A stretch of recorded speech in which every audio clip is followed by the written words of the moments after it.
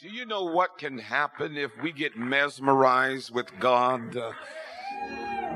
If we would get starstruck with God's presence, if we would look into his face, we would be so blinded by the glory of his presence, we wouldn't be able to see anything else. That's what worship is. Focused attention on Christ. We honor the presence of the Holy Spirit in this house. We just heard a dynamic word from the Lord. Let's give God praise for our bishop.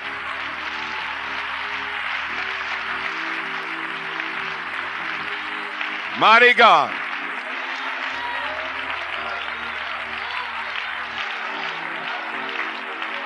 Hallelujah.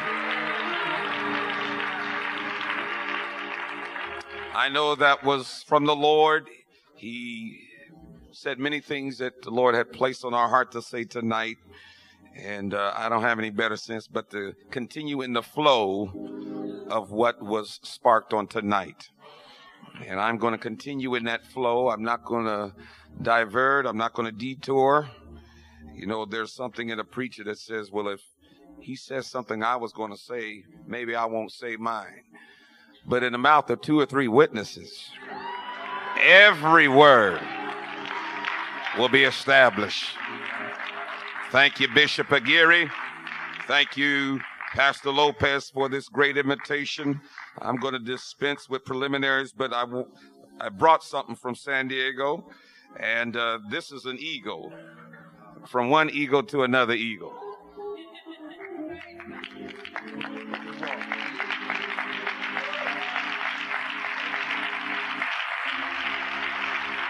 I like hanging around eagles.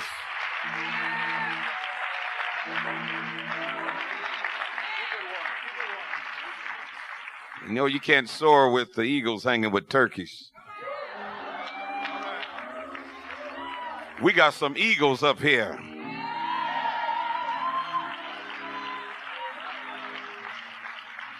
We're excited to be a part of, I believe, one of the greatest preaching conferences in the United States today.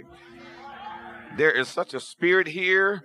I tell folks in San Diego, I said, listen, y'all need to come to this because everyone comes geeked up.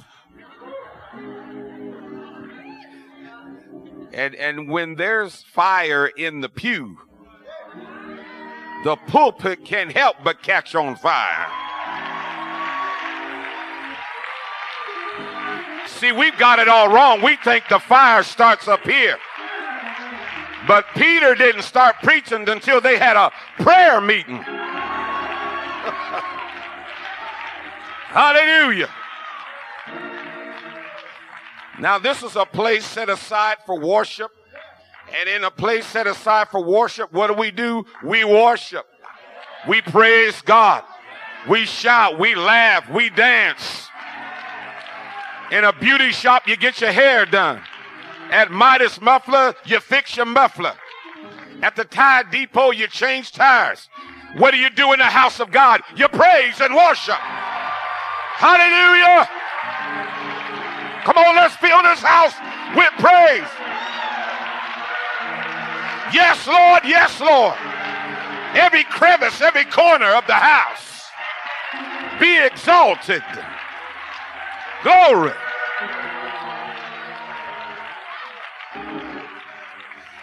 I hope everyone brought a Bible tonight. I want you to turn with me to the book of Hebrews.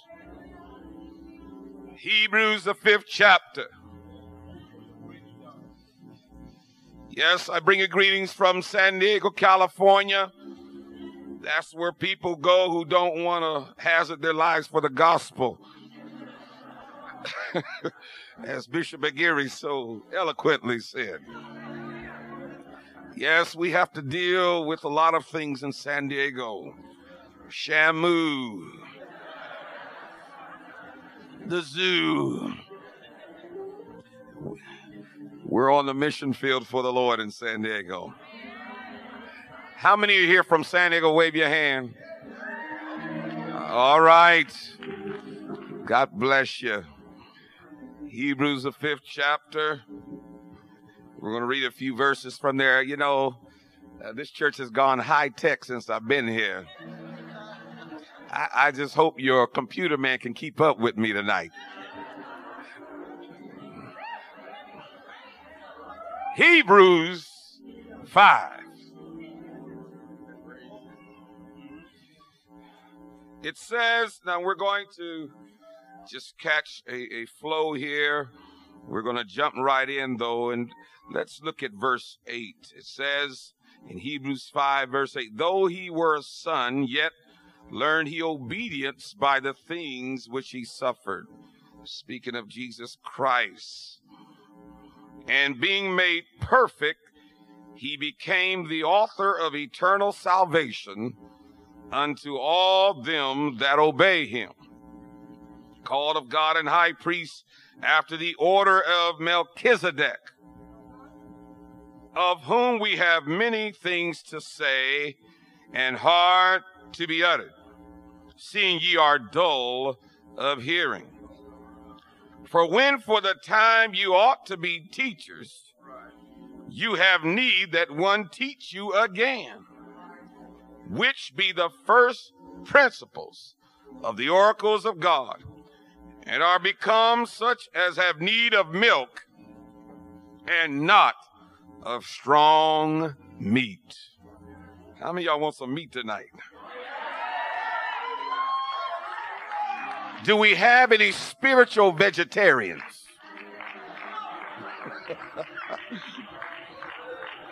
Oh, I like my gospel soy. Tofu.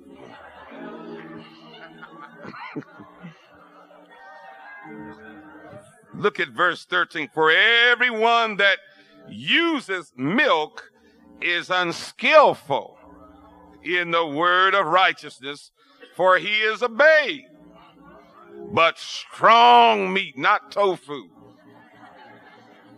strong meat belongeth to them that are of full age, even those who by reason of use have their senses exercised to discern both good and evil. And the people said, amen. Lord, bless your word and bless us tonight. Inspire us, light us up. Holy Ghost, do a drive-by on us tonight. Wake us out of our sleep. Change us through the word of God. In Jesus' name, amen. Tonight I come to preach to you from the message, grow up. I just want you to hit someone in the shoulder and say, grow up. Hit them in the shoulder.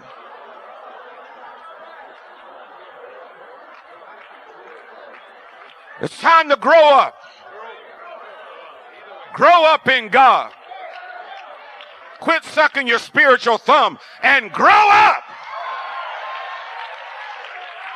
Hallelujah. You may be seated. Now, I'm going to stand for the rest of this sermon. If some of you want to stand with me, you're welcome to do so. But I feel inspired in my spirit. I have a word for the saints. I have a word to encourage pastors. When I come to conferences like this, I come to have my spiritual tank filled up. I don't come here to be robbed. I come here to be blessed. And I believe God has a word for us tonight. I truly believe that in this hour, we have crossed over, as it were, an imaginary line in God's divine timing for the end of this age. I believe we're living in the age and the dispensation of grace. God is being good to us in this hour. Grace is God giving you what you don't deserve. Mercy is God not giving you what you do deserve. I'm so glad I'm living in the grace age. I'm blessed not because I'm good, not because I'm perfect, but because God is rich in grace. But I sense in my spirit that even in this grace age, we have crossed another line within this period of time. And I believe that the church must accept these three facts. One is that Jesus Christ's return is very imminent. Yes, we've been saying it for many years, but it's closer now than it's ever been. I truly believe in my spirit that our generation is going to have the honor of hearing the trumpet sound. Oh, I can feel it already. I used to want to live in Paul's time, and I used to want to be there when Peter walked in his shadow, healed folks. And I used to long for the time of G.T. Haywood. But my friends, I submit to you today, but that our hour is the hour that they all were looking forward to. Jesus Christ is returning soon. We have every reason to believe so. Number two, I believe we are living in Christianity's golden era. Listen, my friends, I believe this is the best of times for the Church of the Living God. In The Tale of Two Cities, Charles Dickens wrote these famous words: "It was the best of times and the worst of times." Yes, it is the worst of times in relationship to the immorality in this hour. It is the worst of times when you consider rampant crime and lawlessness. But I also believe it is the best of times. Why? Because the church is now coming into her full blossom and bloom and glory in this hour. Now, some of you don't understand that because you don't see anything happening in your neck of the woods. The United States is not the center of the universe. Just because it's not happening on your cul-de-sac doesn't mean God is not moving. God is saving souls in Latin America.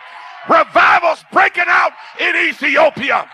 God is pouring out his spirit behind the Iron Curtain. This is our hour. Come on, if you believe it, say yes. At one time in history, Pentecostalism was considered just a sect and a cult, if you please, and a little movement. But that movement has picked up momentum. And now there are more Pentecostals being born again than in any other religion. There are more tongue speakers in the world than there's ever been. This is our hour. There was a time when they couldn't even say apostolic. They say apostolic.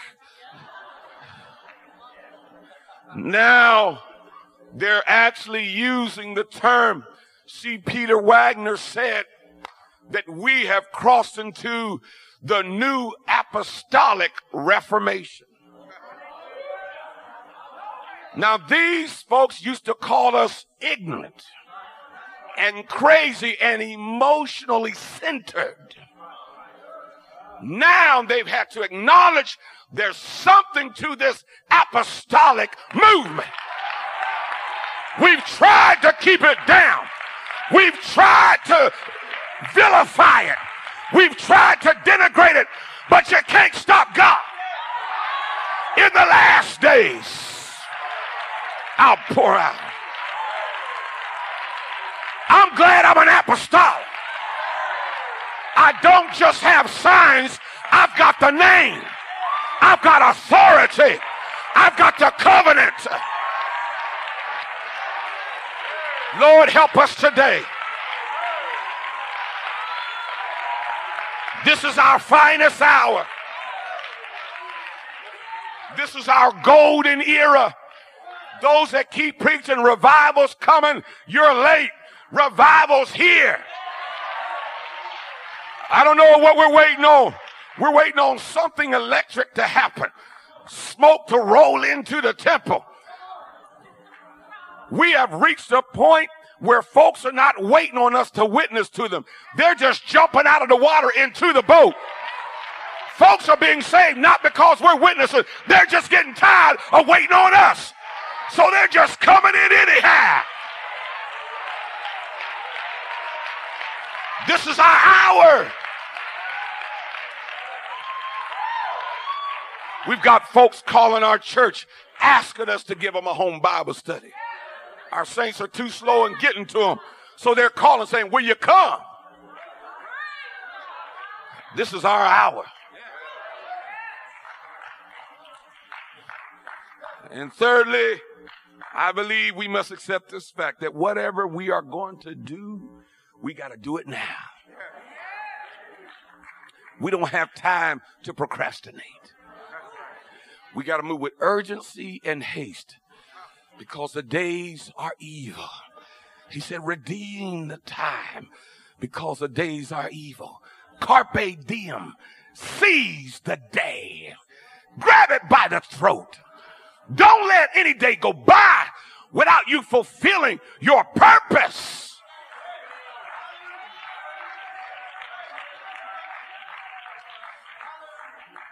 And yet, with all of that knowledge, what I've just said, there's still a lack of the display of God's power through us. You see, God ordained us for this hour, and he equipped us in Acts 1:8. After that, the Holy Ghost has come. You shall receive dunamis.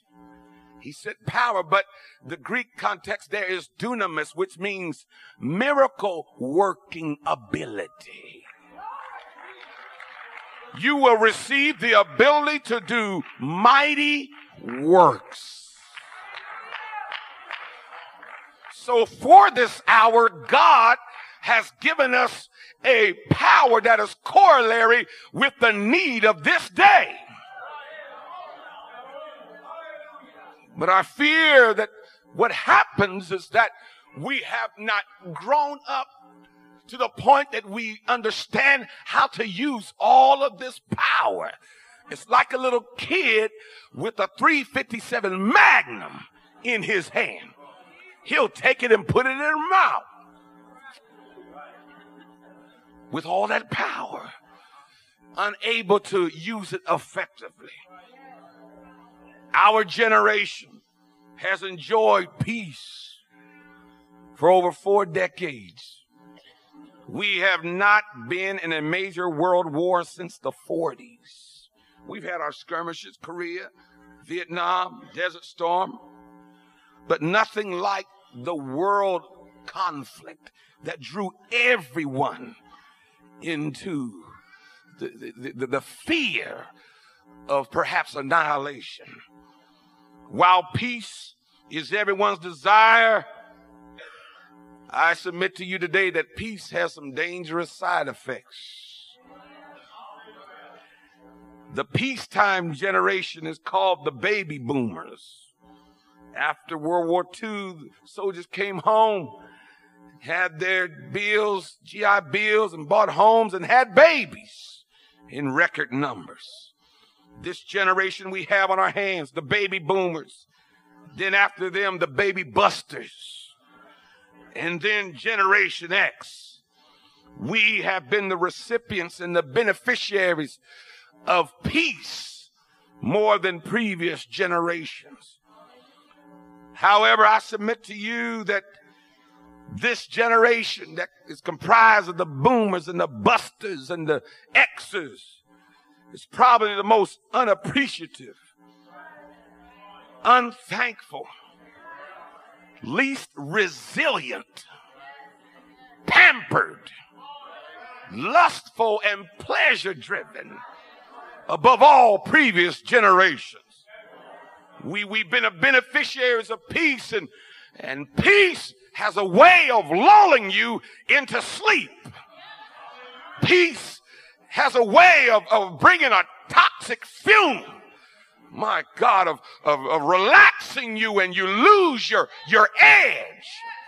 You lose your ability to respond.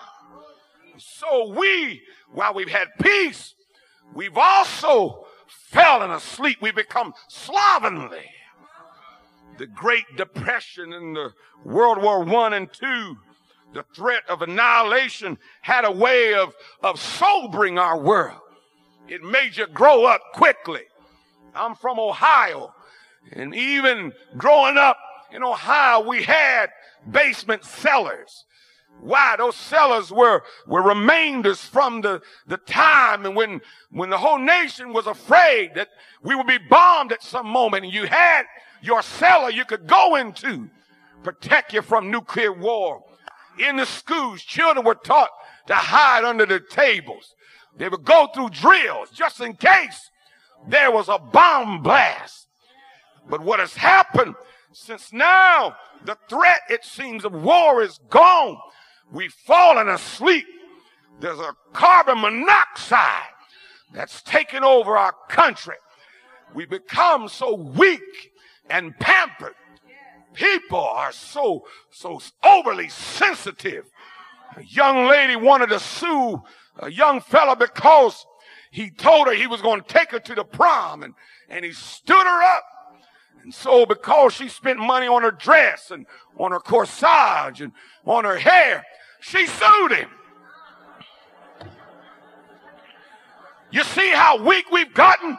In the old days, you just tell your brothers to go beat him up. But now we're going to sue you. We got a weak world on our hands. A program like People's Court couldn't have existed in the 50s. Folks taking each other to court because some of their hair fell out when they used the perm in their head and want to sue them. We've got a weak generation on our hands. And I dare submit to you today that what has happened in the world is being mirrored in the church. Much like Laodicea. You notice in Revelation it talks about the churches in Asia Minor, the church in Smyrna, the church in Pergamos. But when he got to Laodicea, the church of the Laodiceans. My God, what was it about Laodicea? They were in Laodicea and they were of Laodicea. They were in the world and of the world. And so I believe what has happened in our hour is we've taken on the spirit of this age. What we have seen in this world, I see it in the church. I'm a Pentecostal of 4 generations, and I've seen many things. In the past 3 decades, the Christian faith has become, yes, more acceptable, widely accepted in society. It's all right to be a tongue speaker now. It's all right to wave your hand and go to church. We become accepted to the masses, and we have enjoyed a strange coexistence with the rise of gratuitous violence and immorality. So while the church has become more accepted, at the same time we're more accepted, the rise of immorality has risen in phenomenal numbers. Gratuitous violence has been overwhelming while we've been accepted. What has happened, preacher? Let me tell you this. The church never does good when we're accepted by the world. Listen to me. The Roman emperors up through Diocletian kept the pressure, kept the persecution against the church. But when Constantine nationalized Christianity, the church lost its power. Everybody became a Christian. Everyone said that they loved Jesus. The ne'er-do-wells and rogues and criminals and politicians became Christians. What am I saying? While we've been more accepted, the world has kept on singing its own tune. While they said, go on and do your thing, they have kept up the speed of immorality being shown in the media, on the billboards. It used to be these things were in the closet, but what used to be in the closet is now in the open. And our testimony that should be in the open is now in the closet. Come on here.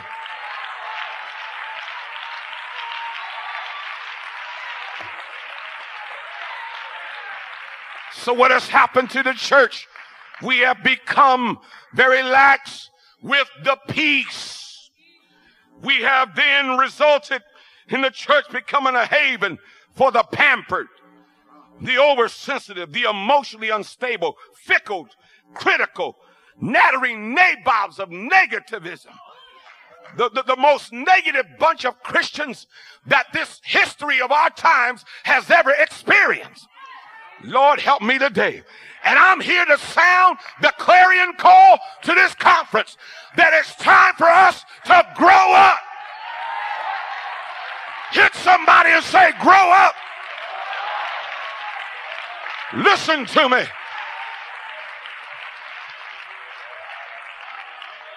Our churches are bigger, but they're not stronger. We're richer, but not wiser. We're more affluent, but we're not anointed. We're talented, but we're not courageous. We're educated, but not consecrated. God wants this church to grow up. Come on, if you're willing to stand and grow up, it's time for us to take it by force. We need to get violence. I feel this thing. I feel this. Let me tell you, the first century church was an infant church. The first century church was a pilot project. And yet, it was full of mature believers, though an infant church. You see, persecution has a way of growing you up quick. Trouble will sober you up. Trouble is like a sobriety checkpoint. You going on thinking you got it going on, and then boom. The first century church, Bishop Aguirre talked about it. It was a church, though young, it was mature because of persecution. And when the church maintains its integrity and separation from the world, it is always stronger. But what we have is the cat and the dog eating out of the same bowl. If the cat and the dog are eating out of the same bowl, somebody lost their power. We are the dog. We should be putting the cat to flight. Don't blame the cat. Blame the dog. Come on here. I don't want this world comfortable with us around. There used to be a day and time when they would hide their wine bottles. When Reverend Jones walked down the street, they'd hide. How'd it do, Reb? Now he'll offer him some. I want them edgy on the job. When here come Miss Sanctified at the table, I want them to move over. Hallelujah. We can't say this around her. But you know what? They need you to be separated. Because when things go bad in their life, they want somebody who can get a hold of God. They want somebody who has touch with God. Come on with me. So you gotta stay separated. They know all the other Christians who mess around with them. They may talk about you. They may laugh at you.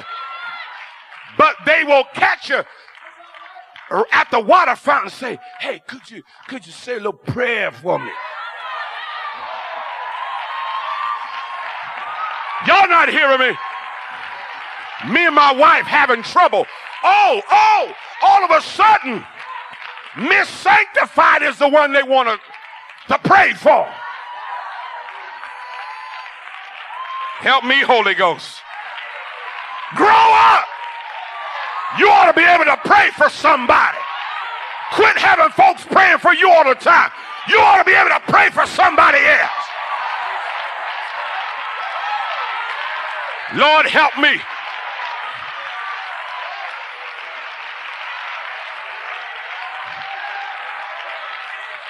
It's time to grow up. Some people trying to play it safe. Well, I don't want to get too spiritual because I don't want to stir the devil up. Listen here. It don't matter what you do. He's going to bust in your house.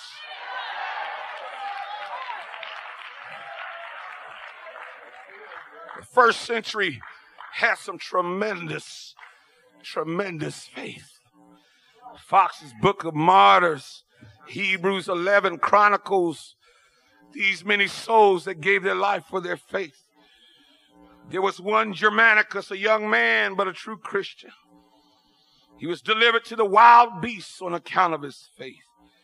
He behaved with such astonishing courage that several pagans became converts because they saw his faith under fire. Polycarp, the venerable bishop of the church of Smyrna, hearing that persons were seeking for him, escaped, but was discovered by a child. After he was apprehended, he said, could you give me at least an hour in prayer? And after he prayed with such fervency, the guards repented that had taken him captive. They brought him before the proconsul. The proconsul said to him, Polycarp, swear and I'll release you. Reproach Christ.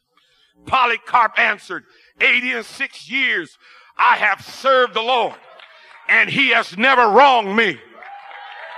Lord have mercy. How then shall I blaspheme my king who has saved me? They put him at the stake, to which he was only tied. Normally they would nail you to the stake, but he assured them, you don't have to nail me. I'm not moving.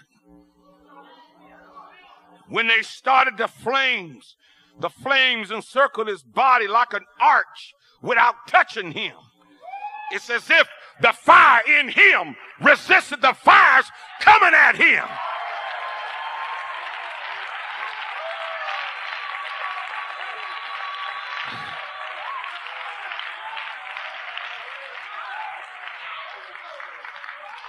And so the executioner, when he saw that the flames were arcing around him and not touching him, the executioner ordered him pierced with a sword. And when they pierced Polycarp with the sword, his blood gushed out that it put the fire out.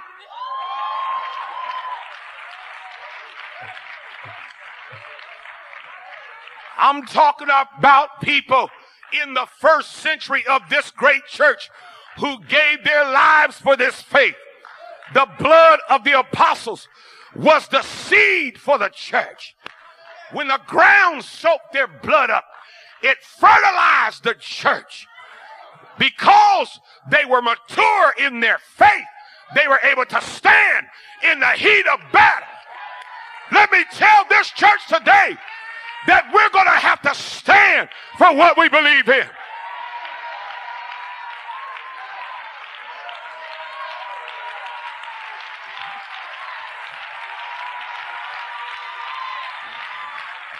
Quit your pity party.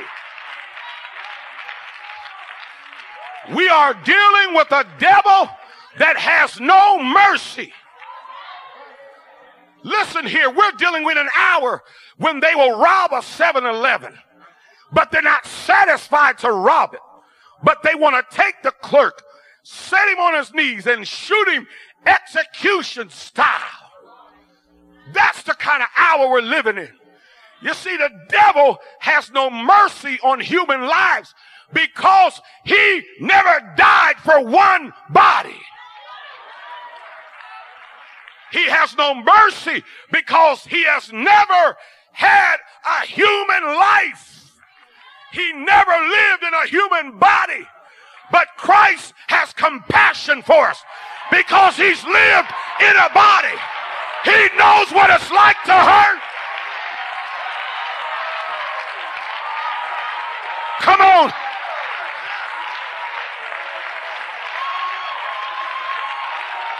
Hey! Help me, Jesus. I feel this thing tonight.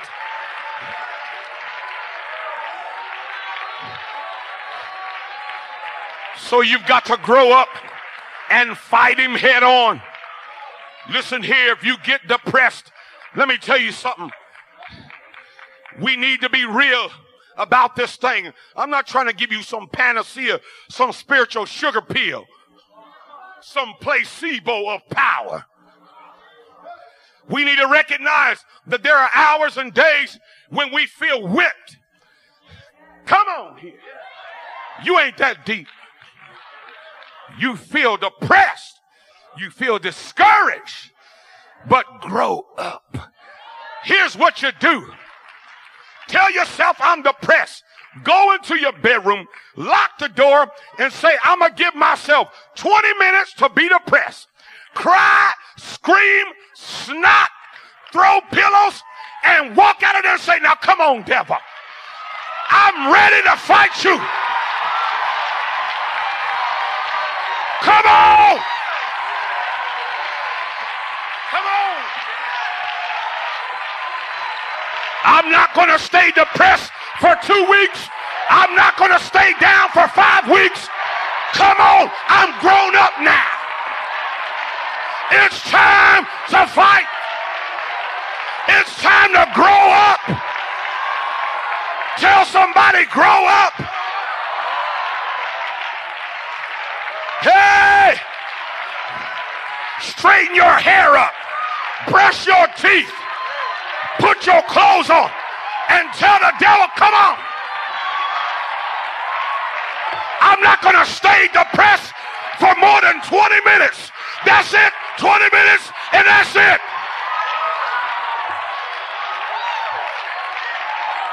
Yes.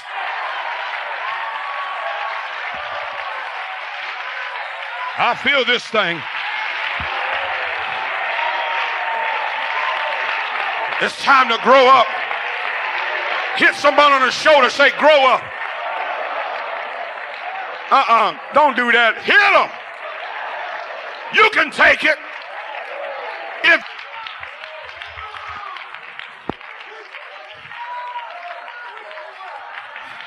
Listen to me.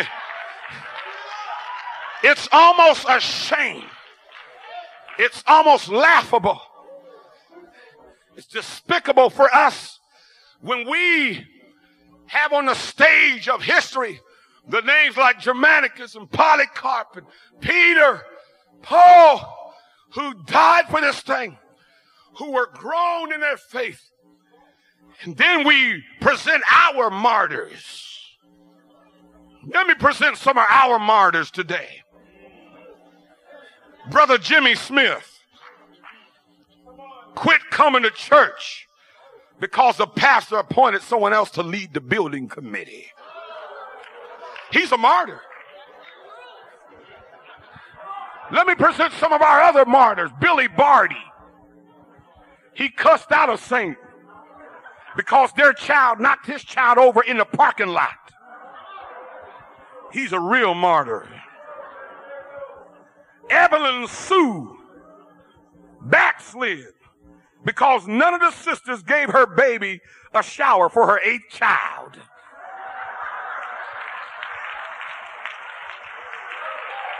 Oh, she's hurt. She's wounded. I can see her now standing next to Polycarp. You're suffering too.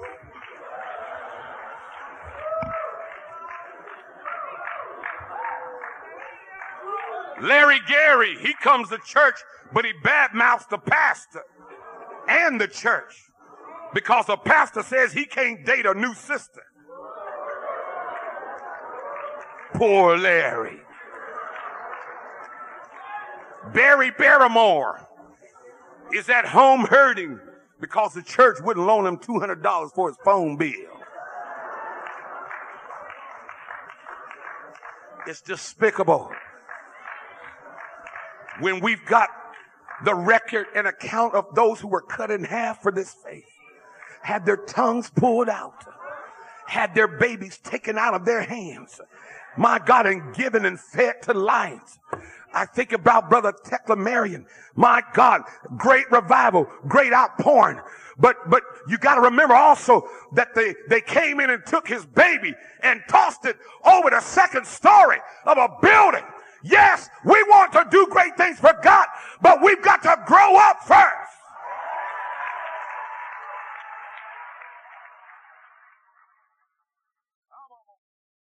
That he wanted to elaborate on. He said here about Jesus, speaking of the priesthood of Christ, trying to help these Hebrews Christians understand Jesus' connection to the priesthood and the right that he had as a priest. He said, though he were a son, yet learned he obedience by the things which he suffered. Now watch this. In being made perfect, he became the author of eternal salvation unto all them that obey him. Called of God and high priest after the order of Melchizedek, of whom we have many things to say. Thank you. Feel like I'm on NBC right now.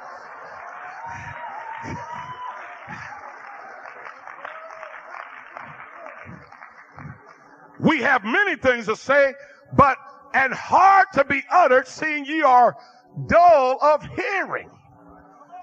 Paul took a detour and he brought up the name of this obscure figure in history. He said Jesus was called of God and high priest after the order of Melchizedek, not the Aaronic line of priests, but Jesus came from the line of Melchizedek. And I'm sure they were scratching their heads. Who in the world are you talking about? Paul said, I would like to say a few things about Melchizedek, but I can't because you're still on milk. You could hear the frustration in his voice when he stopped and said, we have many things to say, hard to be uttered. I can imagine that when Paul was taken to the third heaven, God began to give him understanding of some things that were hidden to time. God gave him some revelation. I believe when Jesus said, Abraham rejoiced to see my day and was glad, I believe that was perhaps a pre-incarnate appearance of Jesus Christ. He said, Abraham rejoiced to see my day. Paul said, I would like to elaborate on this Melchizedek. He had no beginning, no ending, no mother, no father, and he pops up on the scene of history and he blesses Abraham. Abraham pays tithes to him before the law.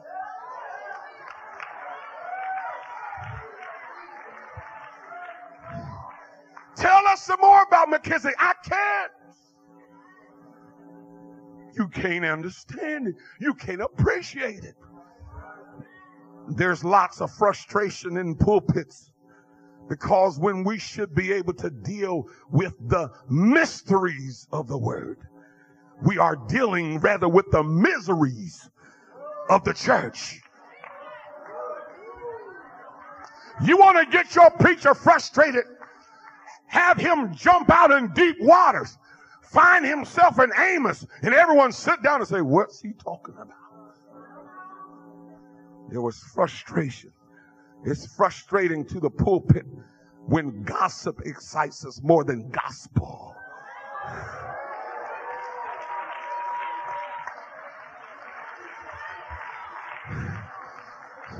There's so much God wants to reveal to us, but we've got to grow up so that we can handle all of the beautiful mysteries in God's word. It's not a mystery to those who will seek it out. How many want to eat some meat tonight? I said, how many want some meat tonight? Then you got to be willing to grow up in God. Help me, Holy Ghost. I'm rushing to a close. I know you got to go to Denny's. We're not ready. We don't want this because we're already thinking about the Denny's burger and the combo.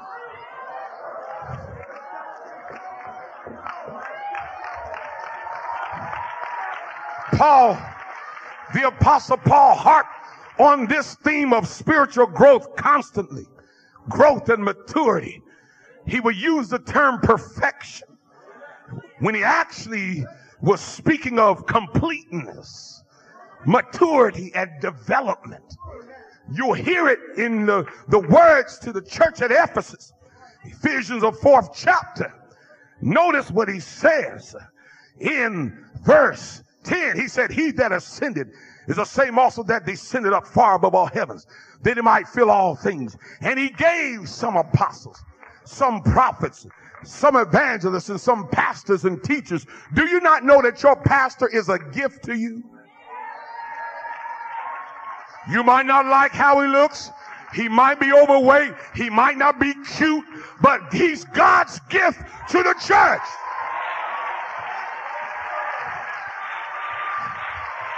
And you can't go to heaven without him. You might not like him, but he's going to help you make it in the rapture. Lord, have mercy. It's time to grow up. Help me, Holy Ghost. Quit judging your pastor by whether he got dimples or not, whether he can dress nice or not. While we're sending all our money to these evangelists on television, got all their videotapes. Let me tell you something, Kenneth Copeland don't even know your name. And when your baby ends up in jail, Kenneth ain't going to visit him. But one of these men will. One of these pastors is going to be praying for your marriage. Come on here. T.D. Jakes don't know your name, but this man knows your name. It's time to grow up. Grow up. He's God's gift to you.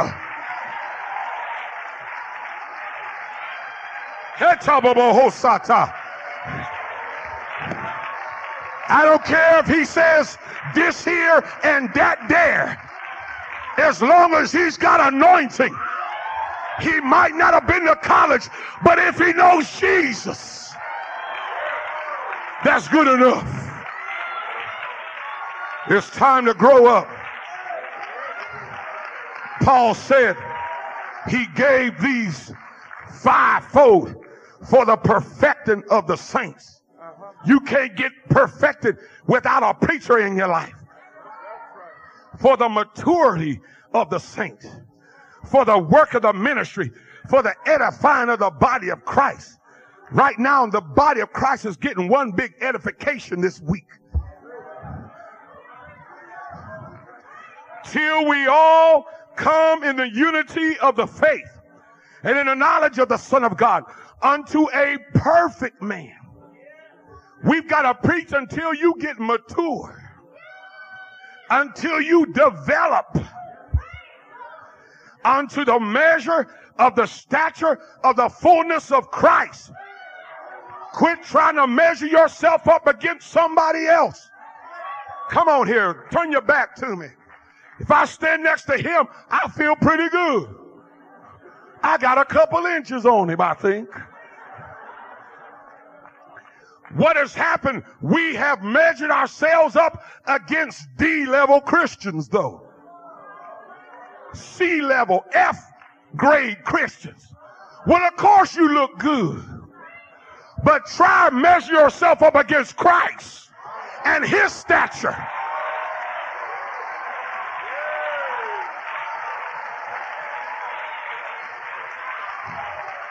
And the job of the preacher is to cause you to grow up till you measure up to Christ. It's time to grow up. Tell someone, grow up. Why? That we henceforth, from this time forth, be no more children, tossed to and fro, carried about with every wind of doctrine, by the sleight of men. We've got some David Copperfields in the pulpit, Houdinis in the pulpit, that know with the sleight of words how to hoodwink the church. Our job is to develop you so that you won't be moved. You won't bounce around. That you'll stand firm. When everyone else is leaving the church, you'll stand firm. When everyone else is backsliding, Lord have mercy. Grow up! Paul says it in 1 Corinthians 3. He said, brethren, I couldn't even speak unto you as unto spiritual, but unto carnal, even as babes in Christ. But I fed you with milk and not meat, for hitherto you were not able to bear it, and neither are you now able. He equated the milk Christian. He equated the lack of spiritual growth to carnality. And that is what we have on our hands. A generation that should be on meat, that should be teaching the word, that should be setting up churches, that should be having home Bible studies. But instead, we've got to set up a nursery in the church. We got to set up a spiritual daycare for all of our baby Hueys. Come on here. Paul said, you guys are weighing me down. I've got to do all this teaching, and many of you should be teaching. But you have need that somebody else teach you. It's time to grow up. When you go back to your city, you surprise your pastor, give him a heart attack, and tell him, I'm going to teach a Bible study. Pastor, I'm grown up. You don't have to call me every week to find out if I'm coming to church. Come here, sir. Help me here. I feel like using you tonight. Are you willing to be God's servant tonight? Are you grown up in God? Are you overly sensitive? We'll find out.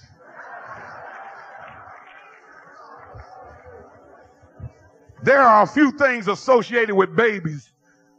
I'm almost done. Hold that. Show it to them.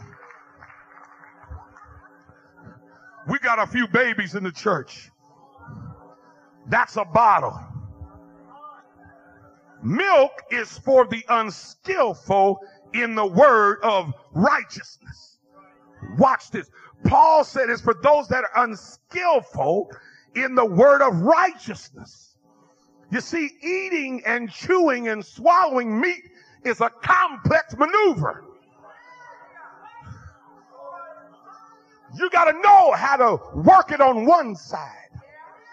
And then when those teeth are tied, you put it on the other side. And then let it roll around the saliva and get a little softer and work it some more. A child don't know how to eat top sirloin steak. But somebody that's mature can handle big pieces of meat. Lord have mercy. Watch this. When you eat meat, you are eating the muscle of another animal. When you eat that meat, his muscle becomes your muscle. When you eat the word of God, the meat, you are eating God's muscle. Y'all not hearing me? I said when you eat the word, you're eating God's muscle. How do I know that? The Apostle Paul said, I am not ashamed of the gospel of Jesus Christ, because it's the power, it's the muscle. So when you eat God's word, you're eating God's muscle. Watch this. God created the worlds with his word. What'll happen if you ate God's word?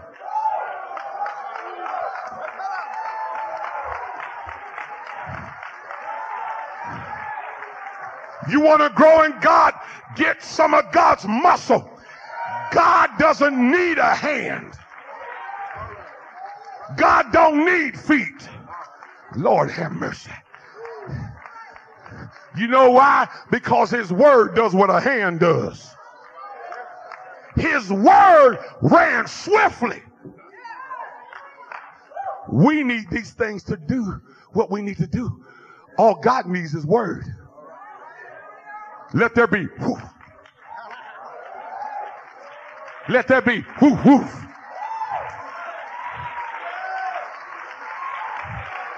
Guess what'll happen if you eat that?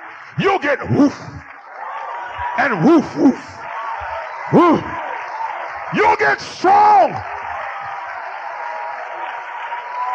If you eat the meat, you're eating God's muscle. Paul said, I've never seen nothing like this. I've seen what education can do. But Paul was amazed at what the gospel could do. It didn't matter if the person preaching it was a backslidden preacher. He said the gospel is so powerful. It don't matter who speaks it. It's God's muscle. God is not trapped in a human body. God's word will do what it wants to do. It don't care who it comes through. It's powerful. Yes, yes, yes. Oh, I wish this church would get stirred up and eat the muscle.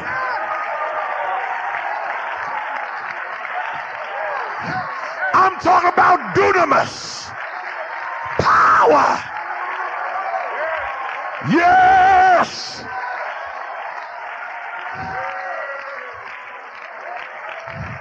It's the power of God. You are slain with the words of your mouth. You know why? Because I'm eating God's muscle. You see, people that are on milk, it's easy to swallow. Milk is easy.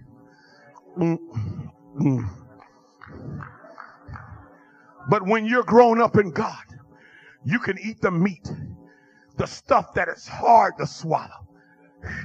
It's hard for an immature believer to swallow standards of holiness.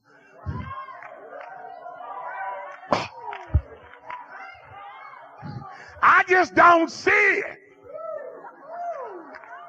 Y'all don't want to hear this. But he said, he that is unskillful in the word of righteousness. Hotabaha. So you got those immature believers who fight on every issue. I just don't see it. It's hard to swallow holiness. It's hard to swallow righteousness. It's hard to swallow separation from the world. But a person that's grown up in God is not trying to find out how much they can do and still be saved. They're trying to stay as far away from the world as possible because I love God too much. That's a person who's grown up. It's not how much can I do and still be saved. Lord, I love you so much. Anything that hurts you hurts me. That's a mature believer. We got too many babies. You know why? You're still on milk. You can't swallow it. But when you mature, you say, give me another piece of that meat. Give it to me straight.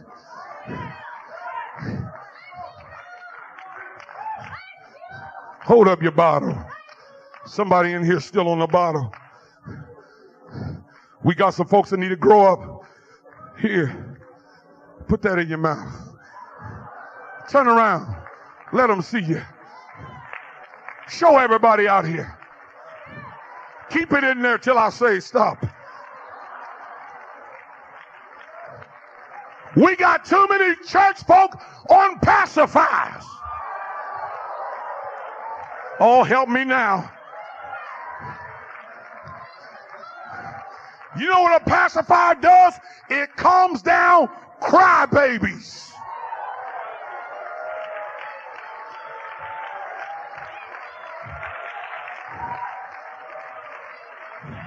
Some of us haven't grown up. If we don't get what we want, we pout. We quit. We quit coming to church. We get out of our auxiliary. A pacifier is letting someone do what they want to do, and so they won't be offended. Lord have mercy. Look at this grown man. Got a job, a family, a wife, and kids. He looks absurd with that thing in his mouth. Looks ridiculous. Big old grown man with gray in his hair, with a pacifier in his mouth. You think that looks absurd? What about when God looks at you? He says, wait a minute, you ought to be strong. You ought to be powerful.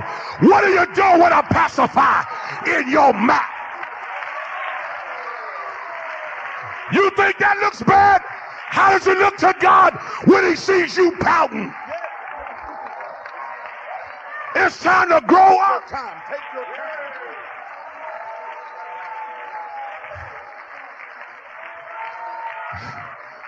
Somebody got a pacifier in the choir. Let me see if the Holy Ghost will reveal it, who it is. Somebody in the music department need a pacifier. They always let someone else sing songs. Chico's always leading the songs. I ain't gonna touch that. That's absurd. And God's trying to destroy the works of the devil, but he first got to get our pacifiers out of our mouth. Oh yeah, there's more stuff.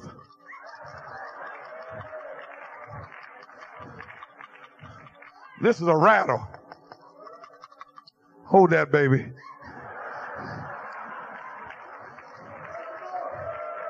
What's a rattle for? A rattle is a noise maker. It's meant to keep those who are easily distracted occupied. Babies are easily bored, so they require something inane and flimsy to preoccupy them.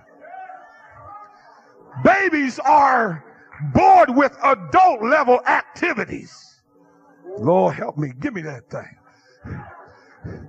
Baby be looking all over the place, and you got to stop and put this in his head. Come on, see, look at this. Because he's easily distracted. It don't take much for the eyes to start wandering. So you always got to have a rattle for him. Y'all don't hear me. These are the saints that always got to have something going on to keep them on fire. There got to be a concert. There's got to be a revival. There's got to be a singspiration, because they're easily distracted.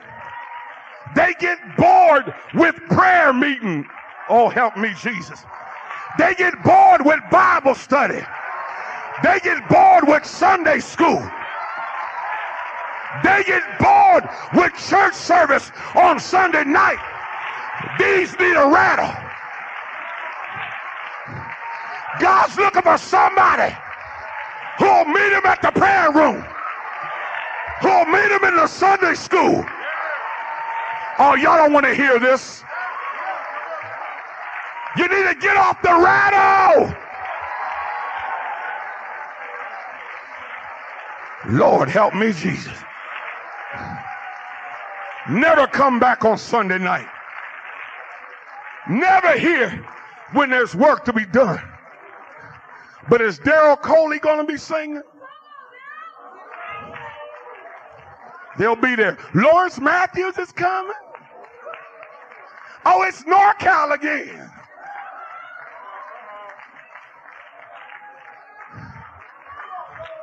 Where were you when we had a study to teach folks how to give home Bible studies? Hello. We need some people that don't mind eating the cornbread and grits and collard greens and ham hocks of the word, who don't need cotton candy and Cracker Jacks and sugar cookies. No! We need some people who are willing to eat the meat. Let's scare the devil and pack the church out for Bible study. Y'all don't want to hear this. This year, I'm speaking it. A Bible study at this church with this crowd.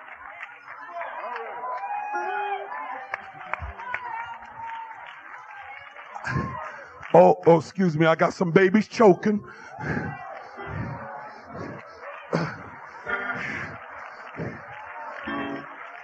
But I'm going to believe God that our Bible studies are going to fill up. Our Sunday schools going to fill up. Our prayer meetings going to be overflowing, because we got some folks who love the meat. I'm believing God for your Bible study. For your Bible study.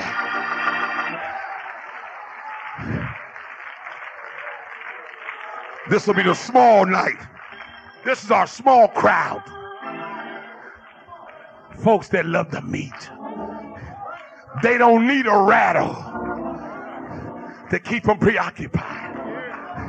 Long as I got King Jesus, I don't need nobody else. Come on and clap your hands and say yes.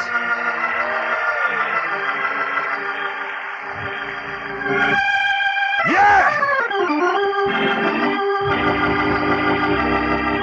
A mature believer don't need somebody to keep them happy.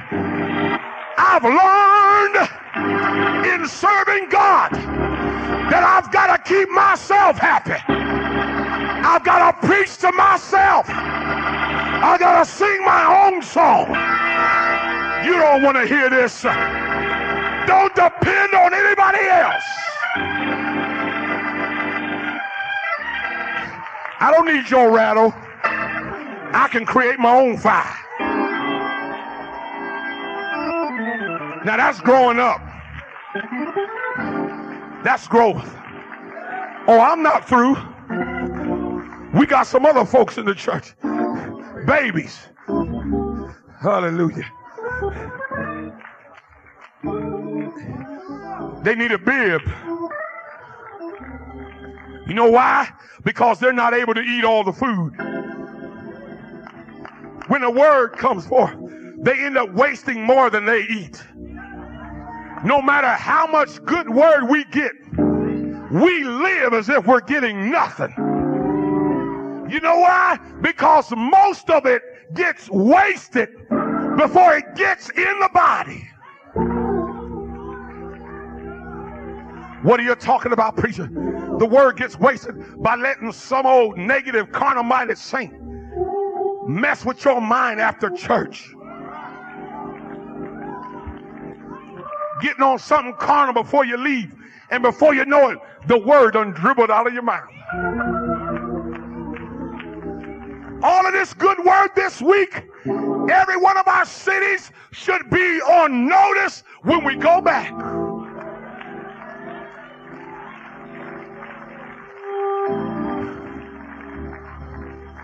Finally, I won't make you put that on. I'm mature in the Lord. Just hold it up. That is a diaper. Those in the church that need these are people who have no self-control.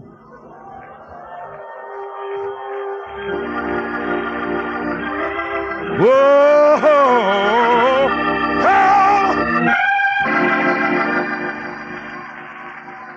When the urge comes to do something evil, you just do it. You surrender to it without even resisting.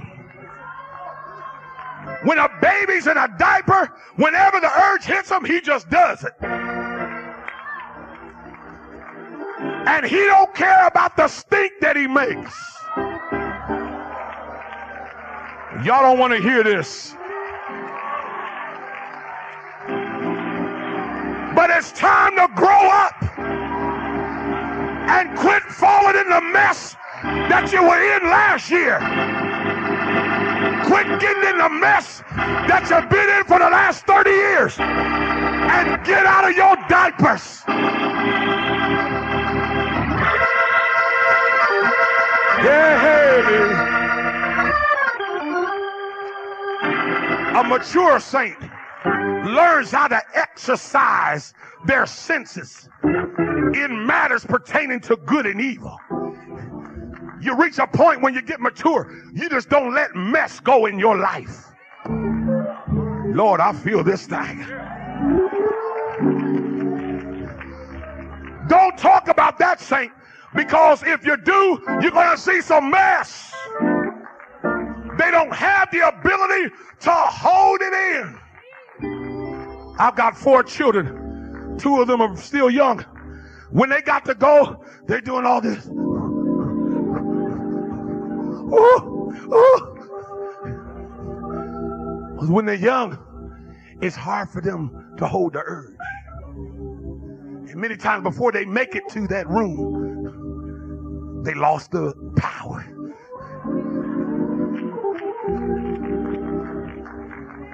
But when you grow up, one of the things you get when you grow up is the ability to hold it. Y'all don't want to hear this. Hey! I remember when I was 4 years old and I just didn't want to hold it. I remember this like it was yesterday. One day I just let it go. I didn't want to hold it. My mother said, I'm sick and tired of this. She marched me to the commode, took my underwear off, and said, you clean it. So there I was at the commode. You know what? That's the last time I messed up. I learned how to control it. When somebody talks about you, you ought to be grown up enough to hold the urge. Lord, have mercy. When the folks are lying on you, you ought to be grown up enough to hold on. Wow! When you see some sweet honey going down the street, brothers, you ought to hold on to your whistle. Y'all don't want to hear this. Hey! We need a church that's grown up. I'm telling you, the rubber meets the road. I had a guy come in my church. He was at the altar and he got up and whoa! Connected on my jaw. Lord have mercy. I'm so glad I was grown up in God. I didn't mess on myself, but I held the urge. Jesus held on when they slapped him. He held on when they pierced his side. They held on. He held on when they pierced his feet. Jesus said, I can hold my own. Can you? It's time to grow up.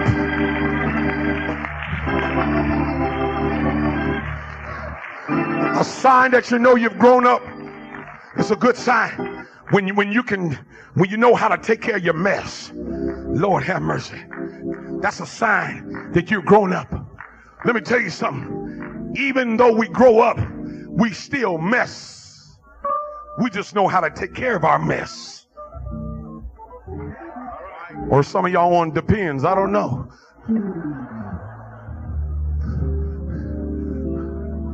Spiritually, that is. Listen to me. As a child of God, here's a sign that you're grown up.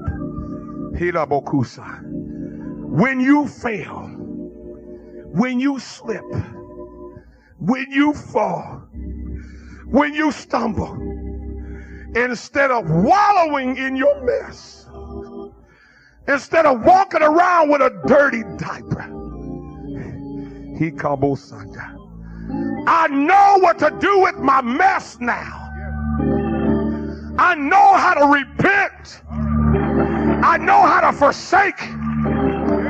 I know how to renounce it and tell the devil, you can't have me. It's time to grow up. Take care of your mess. Run to the throne of grace. Hey! Don't wallow in self-pity, but grow up and confess your sin. The devil keeps the church paralyzed with condemnation. He keeps choir members paralyzed with shame. Lord have mercy. Keeps preachers muzzled with shame, with blackmail. We need to grow up in God and find out what it takes to clean it up. Lord, what I got to do to clean this up? Because I'm tired of walking around with this thing on. I'm tired of the smell it's causing in my life. It's time to grow up in God. I want to release everyone right now. First of all, I want everyone where you are, I want you to confess to the Lord your sins. Right now, I want everyone to confess to the Lord your sins. Whatever they may be. It might be pride. It might be selfishness. It might be jealousy.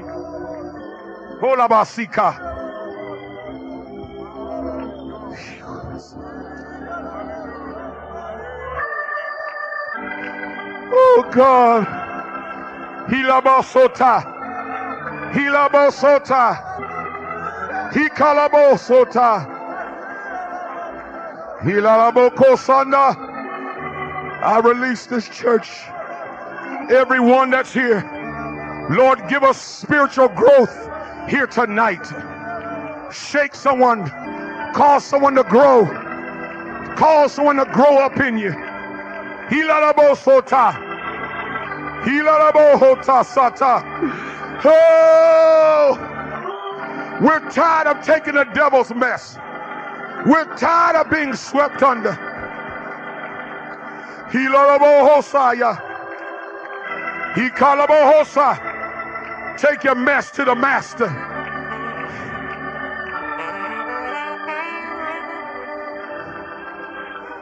Hey! A true sign that you have grown up in God is when you can take care of somebody else. I want every believer to find a believer, and I want you to pray for them. I want you to grow up right now and learn how to intercede for your brother. Everyone find a believer and grow up in God. I want you to pray for somebody else. Quit being self-centered. Quit focusing on yourself. Lay your hands on their shoulder. Hold their hands. Brothers, get in a circle. I want you to pray for somebody else. It's time to grow up. Grow up. Grow up. Yes. Satataba. Do a new thing in his life. New thing. New thing. Yes. Come on, believe God. In the name of Jesus. Strengthen my brother. Strengthen my brother. Strengthen my brother. Strengthen him. Hallelujah.